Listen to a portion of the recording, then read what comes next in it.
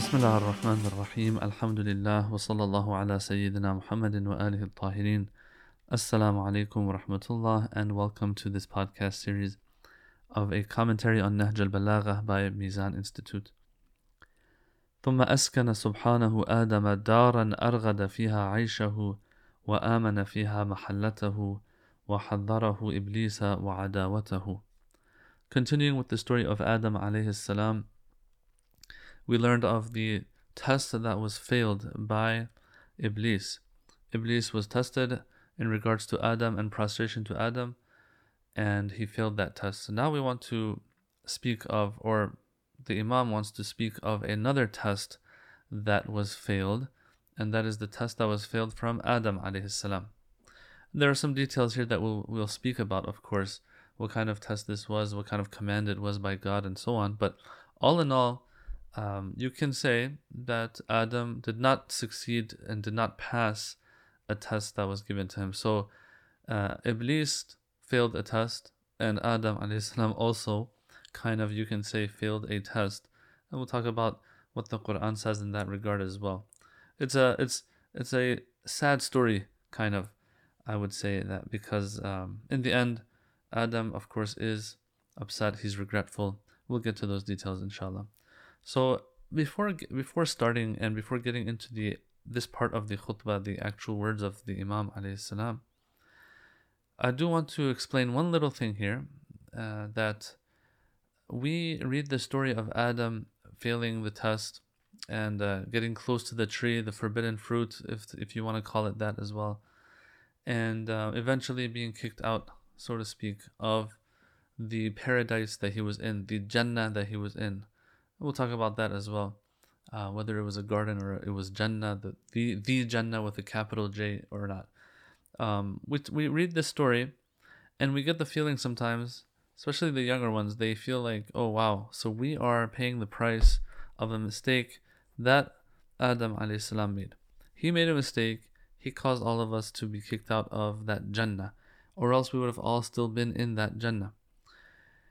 And to address this, there's different things that can be said. I just want to keep it short, that we have to understand that this idea is not a very accurate one, that everything revolved around Adam, and because he messed up, so to speak, we all have to pay the price.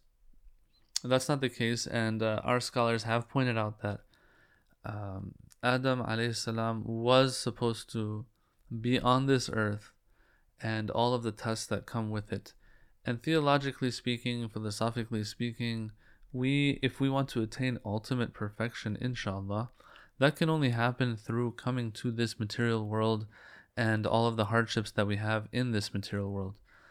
So this idea is not going to be correct, that, oh, we're paying the price of Adam, the mistake of Adam, or else we would have stayed in paradise, That's not a very accurate way of looking at it.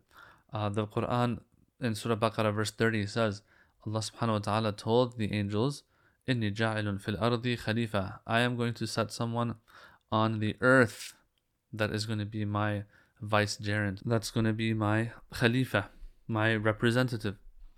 That itself has its own discussion and its own in tafsir, of course. But all in all, we understand from this verse that the plan was that Allah was going to set on this planet earth a vicegerent, and that is going to be Adam alayhi salam. It's going to start with Adam alayhi salam. Now someone might ask, well, why is there a need for Adam to first go to that Jannah and then come to the earth? Whether that Jannah was somewhere on earth or whether it was somewhere in the skies, wherever it is, that, as I said, we'll discuss later, why is there a need for him to go through that first and then come here? And when we read the story of Adam, what we find is that some scholars have pointed this out. It seems that this was an experience that Adam had to go through and to gain certain knowledge and cognition because of and as a result of that story and experience that he has. We have this idea with other prophets as well, like for example Prophet Musa alayhi salam and his encounter with Khidr alayhi salam, that the Quran speaks of in Surah Al-Kahf, verses 60 onwards. In that story, Musa, he learns big lessons 3 lessons to be exact, according to the Quran at least, from Khidr. And our scholars have pointed out that that was an experience he had to go through before becoming prophet, so that this experience can help him in whatever it is that he's going to be doing as a prophet moving forward. That is one of the, I would say, main viewpoints in regards to that story. So here also Adam alayhi salam, he has to go through an experience, and it's interesting how the Quran keeps relating this experience to us, this story to us, as if this was the lesson learned and taken from this experience wasn't just for Adam, it's for all of us. It's for us to keep walking on our tippy toes when we're living in this dunya and on this earth, and not get too comfortable and bring our guard down when it comes to confronting shaitan and going against what he tells us to do and what he suggests to us and whispers to us. And what is that experience exactly that he had to go through and take lesson from?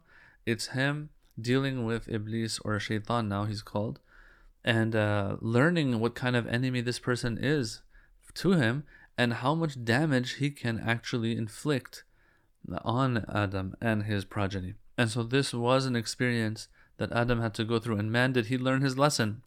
And so we are told to also take heed and to take lesson from that story. Okay, so having said that little introduction, let's move into the actual khutbah. It says, ثُمَّ أَسْكَنَ سُبْحَانَهُ آدَمَ دَارًا أَرْغَدَ فِيهَا عَيْشَهُ.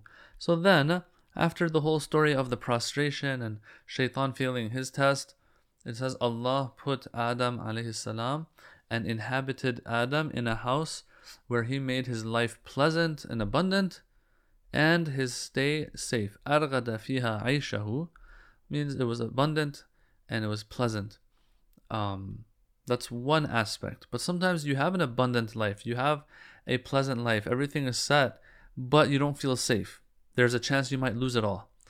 It says that no, Allah gave him safety as well in where he was staying. آمَنَ فِيهَا مَحَلَّتَهُ. So 2 things here, 2 blessings. Number 1, أَرْغَدَ عَيْشَهُ آمَنَ مَحَلَّتَهُ.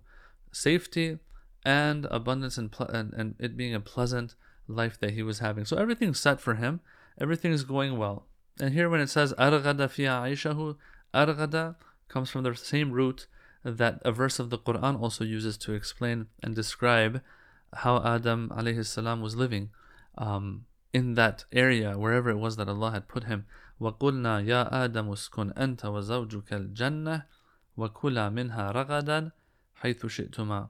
The Quran in Surah Baqarah verse 35, it says that we told Adam to live, him and his wife, to live in and to inhabit the Jannah. The Jannah is referring to a specific garden, a specific place, and to eat from it ragadan, abundantly and pleasantly, حيث شئتما, any way that you like. Of course, there was one exception to all of this, and that was to not get close to that forbidden tree, which they did get close to, unfortunately. وَحَذَّرَهُ إِبْلِيسَ وَعَدَاوَتَهُ. The khutbah goes on now. Ali ibn Abi Talib alayhi salam, he says here, حَذَّرَهُ إِبْلِيسَ وَعَدَاوَتَهُ. On one hand, Allah gave them everything, but on the other hand, he warned them of shaitan and his animosity. He cautioned him of Iblis and his enmity, it says in the translation. Okay? فَقُلْنَا, and then this is also part of the Quran. This is all echoing what the Quran says.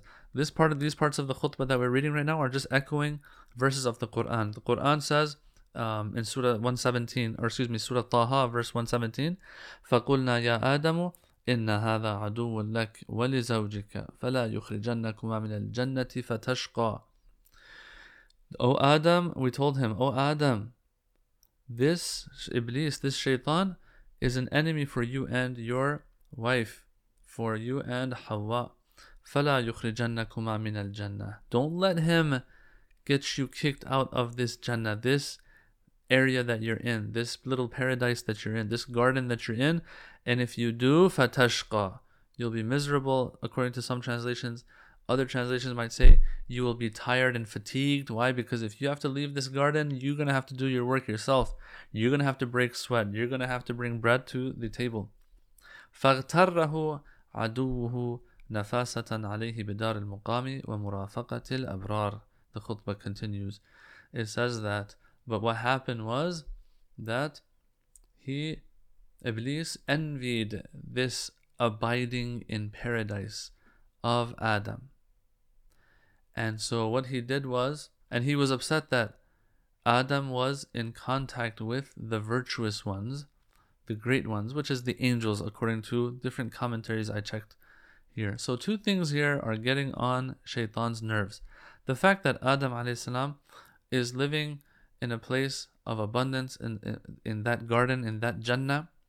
Now some have said here that it says Darul Muqama, a place of eternity. That's how they've translated it. There are some issues with that, in my opinion. But whatever you take it as, we know what it's referring to here. It's referring to that garden. So he had an issue with Adam. He envied the fact that Adam is living here. This Adam that caused Shaitan to fail his test, and this Adam that Shaitan feels he understands how weak this individual, this creation of God is, this guy is causing Shaitan to be jealous and envy him. Why? For two reasons. One, how dare you still be in a place of pleasure, and number two, being in touch with the virtuous ones, the abrar, the great ones. Who are they? As I said, commentators have said here that it was the angels. How dare you, you little weakling, you insignificant creation of God that's created from clay, be in such a place and be in contact with such beings. Okay? And me getting kicked out of all of whatever I was in. So you don't deserve to be here either. I have to get you out of here. This is how it seems this is what's going through Shaitan's mind in those moments. So it says that Iblis was able to fool him. اغتره. He fooled him because of this envy and jealousy. Now here the Imam doesn't go into the details of how this took place, how Shaitan was able to fool Adam a.s. and Hawa, his wife. But all in all, we know that this happened. Now the Imam points something out here, and these are the lessons that we have to take from this story. Number one and number two. Number one, ba'al yaqina bishakkihi. So what did Adam do? He traded his yaqeen for shak. Which yaqeen is this? The yaqeen of what he was in. He had conviction. He knew that, okay, as long as Allah didn't set a deadline for my stay in this garden, right? Allah never told him, I'm going to put you in there for this amount of time. He said, you're here. He just said, don't get close to that tree because then you're going to regret it. But all in all, there was no expiration date to this stay of Adam a.s. in that garden. And there was no expiration date for being with those he was with, of the virtuous, of the abrar. So he had this yaqeen that I'm going to have all of this as long as I exist. Okay, he had a yaqeen like that. The promise of his Lord, he had conviction in, he had yaqeen and certainty in. What did he do though? Well, Shaitan comes, promises him something, offers him something, and Adam, if you were to ask Adam in that moment, okay, Shaitan is offering you something here.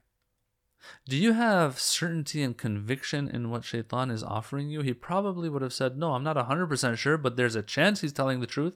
Especially since in some of the accounts, and we do have this in Quran as well, it says, قَاسَمَهُمَا, that Shaitan began to swear and promise Adam a.s. that this is what you're going to get out of this tree if you go to it. As a matter of fact, there's a lot for you in this tree. That's why God has told you not to get close to it. So Shaitan is promising, he's swearing, he's saying, Wallahi, if that's how he was swearing, swearing by Allah or swearing by something, that he was doing qasam. The Quran says qasamahuma, means qasam means to swear. Swearing to Adam that this is actually good for you. So if you were to ask Adam in that moment, he probably would have said, he might be telling the truth.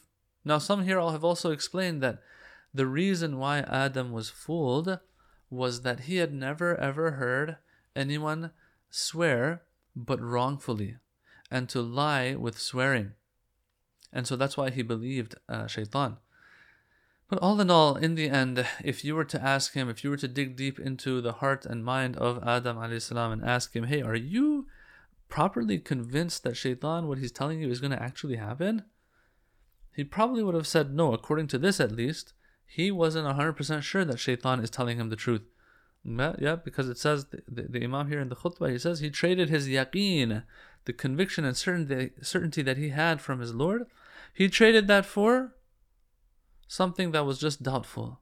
He wasn't sure about, but he still took it. That, brothers and sisters, that says so much about us. As a human race, that's how we are.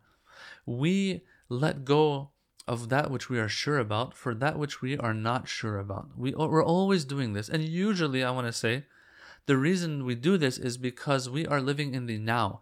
We don't want to wait for for things to take their gradual time and to yield the proper good results and everlasting results that they're supposed to. We're always in a rush. We always want to get quick results. That's what we're after. Unfortunately, we don't have that patience to get the right results. And usually those will take time. And so we are 100% sure if we invest in something, our time, our money, whatever it is, our effort into something, even though we're 100% sure, let's say 10 years from now, it will yield those results and we will be happy. What we'll do is we'll go after something we're not sure about. We'll gamble our time away, gamble our money away, gamble. And when I say gamble, I don't mean gambling in the specific sense of the term. I mean gambling meaning putting it into something that we're not sure will yield results. But if it does yield results, it's going to be quick. That is enough for us, yeah, to make those gambles in life. Yeah. And so this is one lesson that we take from this story right here. Let alone when it comes to the Quran and the promises of the afterlife. If there's one thing we're going to be certain about as Muslims who follow the Quran, who accept the Quran, is that there is an afterlife. And whatever we invest in this life for the afterlife, we will yield exponential rewards for us. That the least is that we have such a yaqeen. The least is that we have such a conviction and certainty. But we get lazy in this life. We don't. Not only do we not invest for our hereafter, we destroy our hereafter. God forbid. Okay. So here, that's the minimum. Is that you trade something that's yaqini for something that is mashkuk, that is just doubtful. So Adam alayhi salam, he traded his yaqeen for shak, as a result of getting fooled by Iblis or Shaitan. Second thing, وَالْعَزِيمَةَ بِوَهْنِهِ. When he was there in that garden and he's living his life, he's living with resolve, with a firm resolve. He's doing things the way he's supposed to. But when he gets close to that tree, when he disobeys his Lord, and we'll talk, as I've said again and again, we'll talk about this disobedience later. When he does that, what happens is that he's trading that strong resolve, that firm conviction and decision that he has for weakness. And that is also another lesson that we take. That look, in this life that we're in, we have to, especially when it comes to securing our akhirah, we have to be firm, we have to have that resolve and not get weak. And the Quran puts its finger on this. And this is like maybe one of the very, very few times the Quran speaks about a prophet like this. This is in Surah Taha, verse 115. It says, وَلَقَدْ عَهِدْنَا إِلَىٰ آدَمَ مِنْ قَبْلُ فَنَسِيَ وَلَمْ نَجِدْ لَهُ عَزْمًا. We kind of had a deal with Adam. There was an oath he made to us, but he forgot. And we did not find resolve in him. Wow. Okay, that is very that's a painful thing to hear about yourself if you are a prophet. But the Quran points this out, and so us as the descendants of Adam, what we have to make sure is that we have azm in life. We have that strong resolve. It all comes with that. We can't be like, oh, teach me. I need to find a way so that I become an obedient servant of Allah. To become an obedient servant of Allah, it takes resolve. That's all it is. It's like these people who say, I want to lose weight. Show me a way to lose weight. You tell them, okay, well, you have to, like, let's say, clean up your diet. You have to do some exercise. They're like, well, show me how I can be strong enough to not eat things that I'm not supposed to be eating.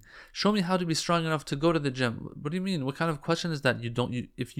If it's that important for you, yeah, if it's that important and significant to you, you make a firm decision, you go to the gym.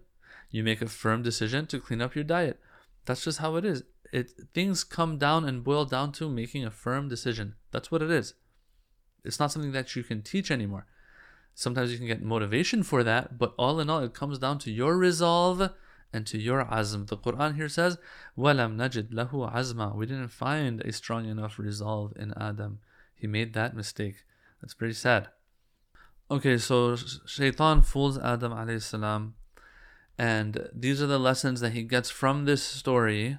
And you can tell that from here on, when Adam becomes very, very regretful, you can tell this is the lesson that he was supposed to learn from this whole story. Oh wow, this is why he was brought to this garden and was put there with Iblis. We have to understand, if Allah just wanted Adam to have a good time and to never leave that garden, He wouldn't have put Iblis or Shaitan there with him. Why does Allah put Shaitan there with him? He's supposed to learn something from all of this, so that when he comes out of here, at least he's armed with this experience. Instead of Allah putting him straight on the earth, where he has to do work for himself and to break sweat and bring bread to the table, as I said, without having any previous experience with Shaitan, yeah, if Allah does that, then there's a very good chance he's going to get defeated very easily. But if he comes with this experience, at least now to the earth that he was supposed to come to anyway, but he comes with this experience, then he's going to, inshallah, pass the tests that come his way. We don't hear about Adam making any more mistakes like the one he did in the garden after he came to earth. You don't see that anymore. And inshallah, his descendants, which are us also, can learn from that. So it goes on. It says, okay, now that he was fooled, istabdala bil jadali wajalan wa bil ightirari nadaman. Now here it says ightirari. Some versions say i'tizaz.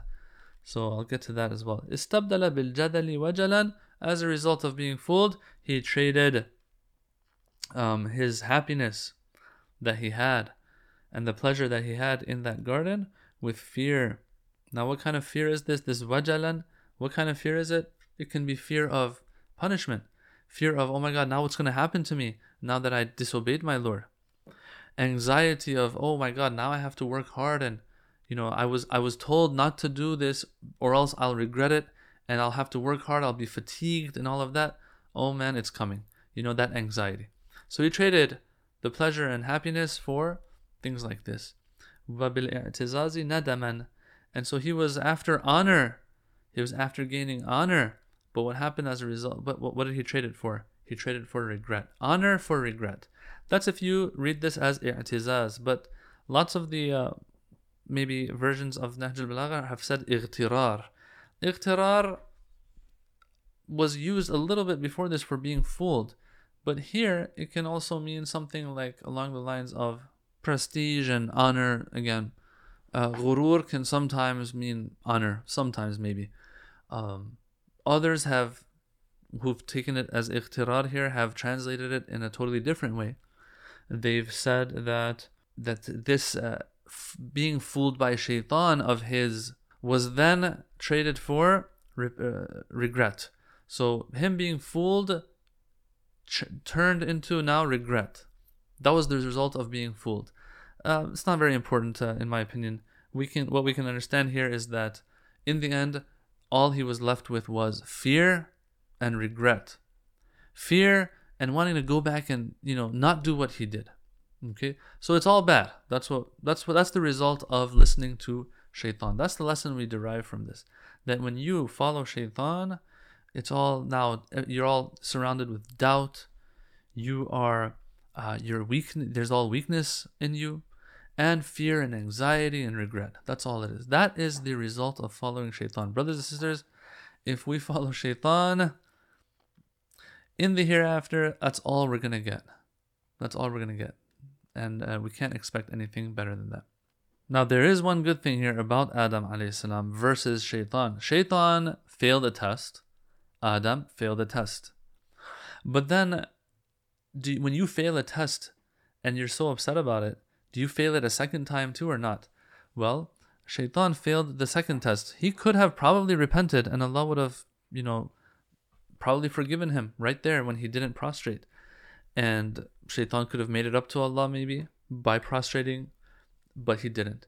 But here now we have Adam on the flip side. He made the first mistake of disobeying God, but then he didn't make the second mistake of not repenting. So right away, he asks for forgiveness. Oh Allah, forgive me. And so this is an important lesson as well that we take from this story. Brothers and sisters, this is very, very important. All those lessons we took, plus this one. If you fail a test, don't fail the next one. We can't be perfectionists and be like, okay, I failed the test, so, might as well just let go completely. Adam didn't let go. He stuck to his Lord. He clung to his Lord and he asked for forgiveness, and Allah forgave him. ثُمَّ بَسَطَ اللَّهُ سُبْحَانَهُ لَهُ فِي تَوْبَتِهِ وَلَقَّاهُ كَلِمَةَ رَحْمَتِهِ وَوَعَدَهُ الْمَرَدَّ إِلَى جَنَّتِهِ. This is beautiful. It says then Allah offered to Adam the chance to repent. I'm just reading off of the translation of Nahj al-Balagha here. Taught him words of his mercy, promised him return to his paradise. Okay, so these are the three things that it says now. As a result of Adam alayhi salam asking for forgiveness and turning back to his Lord, doing tawbah. As I said, this is a huge lesson for us. Right away, it doesn't say Allah said, give me time to think about it or anything like that. Allah right away, it says, basata lahu fi tawbatihi. He opened it up for him. He allowed him to do that. Allowed him to repent right away. Because listen, brothers and sisters, Allah subhanahu wa ta'ala doesn't have to necessarily let us repent. That is an extra blessing from Him. When we sin, when we disobey God, God is so great that He doesn't have to accept our repentance, but He gives us that opportunity. That itself is something to thank Allah for. So, Adam repents, Allah accepts his repentance, and there are certain words that are said. The Quran also speaks about this, of course. فَتَلَقَّى آدَمُ مِنْ رَبِّهِ كَلِمَاتٍ فَتَابَ عَلَيْهِ إِنَّهُ هُوَ التَّوَّابُ الرَّحِيمُ. That there were certain words that Adam took from his Lord, and as a result of that, فَتَابَ عَلَيْهِ, Allah subhanahu wa ta'ala forgave him and allowed him to return to Him. And verily Allah is the one who is the all clement, the all merciful, at-Tawwab ar-Rahim, the one who accepts tawbah. So now that Adam alayhi salam has learned this lesson, has become familiar with how shaitan is and what shaitan has in store for him, and what good or lack thereof shaitan can bring for him, now that this lesson was learned, Adam is ready now to be sent down to the dunya, the earth. I don't want to say the dunya, let's say the earth. Or sent to a less convenient place to live on earth. So it says, وَأَهْبَطَهُ إِلَى دَارِ الْبَلِيَّةِ وَتَنَاسُلِ الذُّرِّيَّةِ. So Adam was sent down to a place of trial. So this earth is a place of trial. We have to understand right from the get-go that we're not here necessarily to never experience any hardship. No, the world, the material world, brothers and sisters, is going to be one in which there is clash, one in which there is need, one in which there is deficiency, and so on. Yes, we try our best to live comfortable lives, but at the end of the day, we get sick, we get ill, we have needs, we get hungry, we get thirsty, etc. Okay, so it's Darul Baliyya, one. And it is also a place of Tanasul Dhurriya, procreation of progeny. Allah wants these descendants of Adam to be created, and for everyone to get this opportunity because of Allah's overflowing grace, that He wants everyone to get a chance, to have that chance of perfection, for them to be created, to come into this dunya, so that they try their best to get close to Allah subhanahu wa ta'ala, and they will appreciate their creation once they see the rewards of their obedience to Allah on the Day of Judgment onwards, inshallah. So, he was in that place of convenience. He is brought now to a place of hardship and a place where they have to procreate. Okay, so that's the story of Adam and his quote-unquote failure. So, Shaitan failed, Adam failed. Shaitan failed the second one, Adam passed the second test. He is now equipped with this experience. He comes down to the earth to live a normal life just like all of us. So now we have to address the points that I kept bringing up in the session today. And one of those points, the first of them is, okay, this garden, this paradise. The Quran says Jannah, but it says Al-Jannah, the garden, the paradise. Apparently there was a specific place that Adam was in. Is this the Jannah that we will inshallah go to after we die and leave this dunya? Or is it something else? Different reasons have been given for why no, this was not the Jannah of the hereafter. Okay? And there are, I would say, a good number of reasons. I'm not going to mention all of them.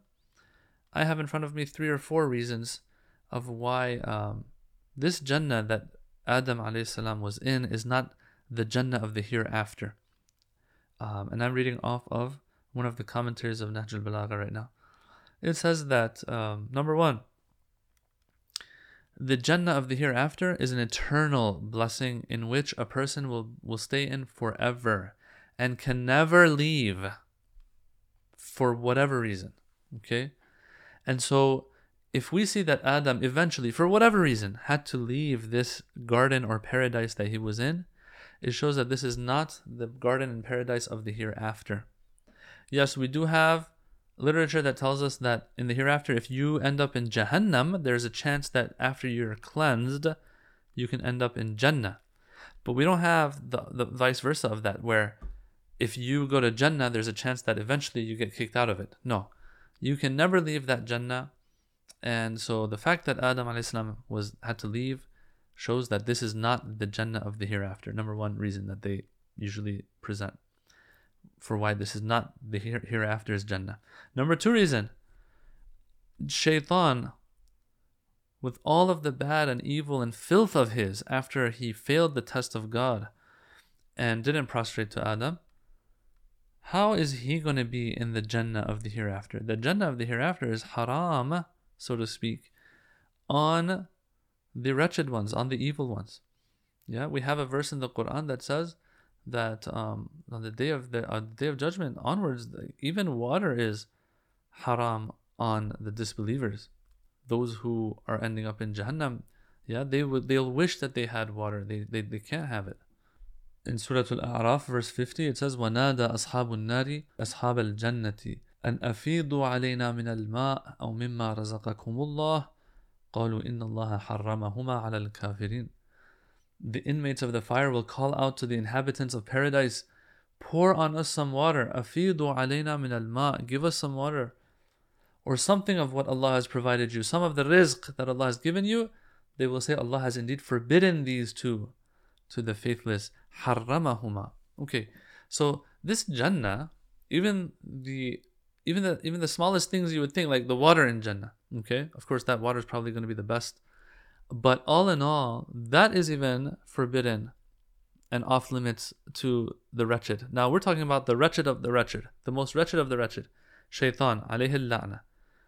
He is in the Jannah of the hereafter. Doesn't make sense. And so they've said that also shows that this wasn't the Jannah of the hereafter. Now some might say, well, Shaitan didn't enter that Jannah. He was whispering to Adam from outside of that Jannah. And so the answer that they've given for that is a good one. They say, look, the Quran says in Surah 30 and Ayah 36 of Surah Baqarah, it says, وَقُلْ نَهْبِطُوا بَعْضُكُمْ لَبَعْضٍ عَدُوٍ. We told all of them, Shaitan, Adam, his wife, we told all of them to leave that place. It shows that they were all in that place. Not that Shaitan was outside, telling telling Adam what to do from when he's inside, So anyway, I think that's a good enough answer to that. And finally, the ahadith that we have also pointed this out, that this wasn't the Jannah of the hereafter. Rather, it was a garden. It was a plush garden in which everything was good in, and everything was set in there for Adam. It says that Imam as-Sadiq alayhi salam in this hadith, Jannatun min jinani dunya, that this was one of those gardens of the dunya. يَطْلَعُ عَلَيْهَا الشَّمْسُ وَالْقَمَرُ. The sun, the moon, they would shine on this place that they were in. In other words, it's on this earth. وَلَوْ كَانَتْ مِنْ جِنَانِ الْخُلْدِ مَا خَرَجَ مِنْهَا أَبَدًا. If it was one of those eternal gardens of paradise of the hereafter, then they would have never exited it. Adam would have never exited it ever, abadan. And so the fact that he has exited that Jannah shows that it's not the Jannah of the hereafter. That's one point, the garden. Of course, there's a lot of details here that I'm skipping. I just want to keep it concise, but I think that should be enough for that point. Another point that comes up is, okay, we're talking about prophets here. We're talking about infallible beings disobeying God. Is that even possible for Adam to disobey God? Now, this one is a very controversial one. There are a lot of different viewpoints and opinions in this regard. I'm going to say 2 or 3 things here. Number one, there are some, not from mainstream Shia school, but from maybe other schools of thought, that might say that, yeah, Adam disobeyed his Lord, straight up. Allah made it haram for him to get close to that fruit, but he got close to it. Well, not that tree, I don't want to say fruit, to that tree. And so he did get close to it. Okay? So that is one viewpoint here. If that's the case, then we don't believe that prophets are infallible when it comes to disobeying or obeying God. We'll believe that prophets are obedient, are infallible to God, are infallible when it comes to receiving revelation. They won't make a mistake there.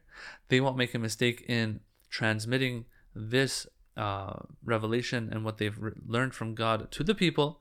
But other than that, they're like everybody else. Yeah, they'll have a stronger faith, but it doesn't mean that they're not going to sin necessarily. That is one viewpoint. As I said, this is not mainstream Shia viewpoint on the prophets. But there's other viewpoints now that the Shia might have.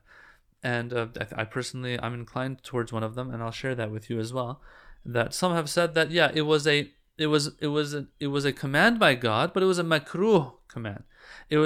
God was saying it's makruh for you to get close to this tree.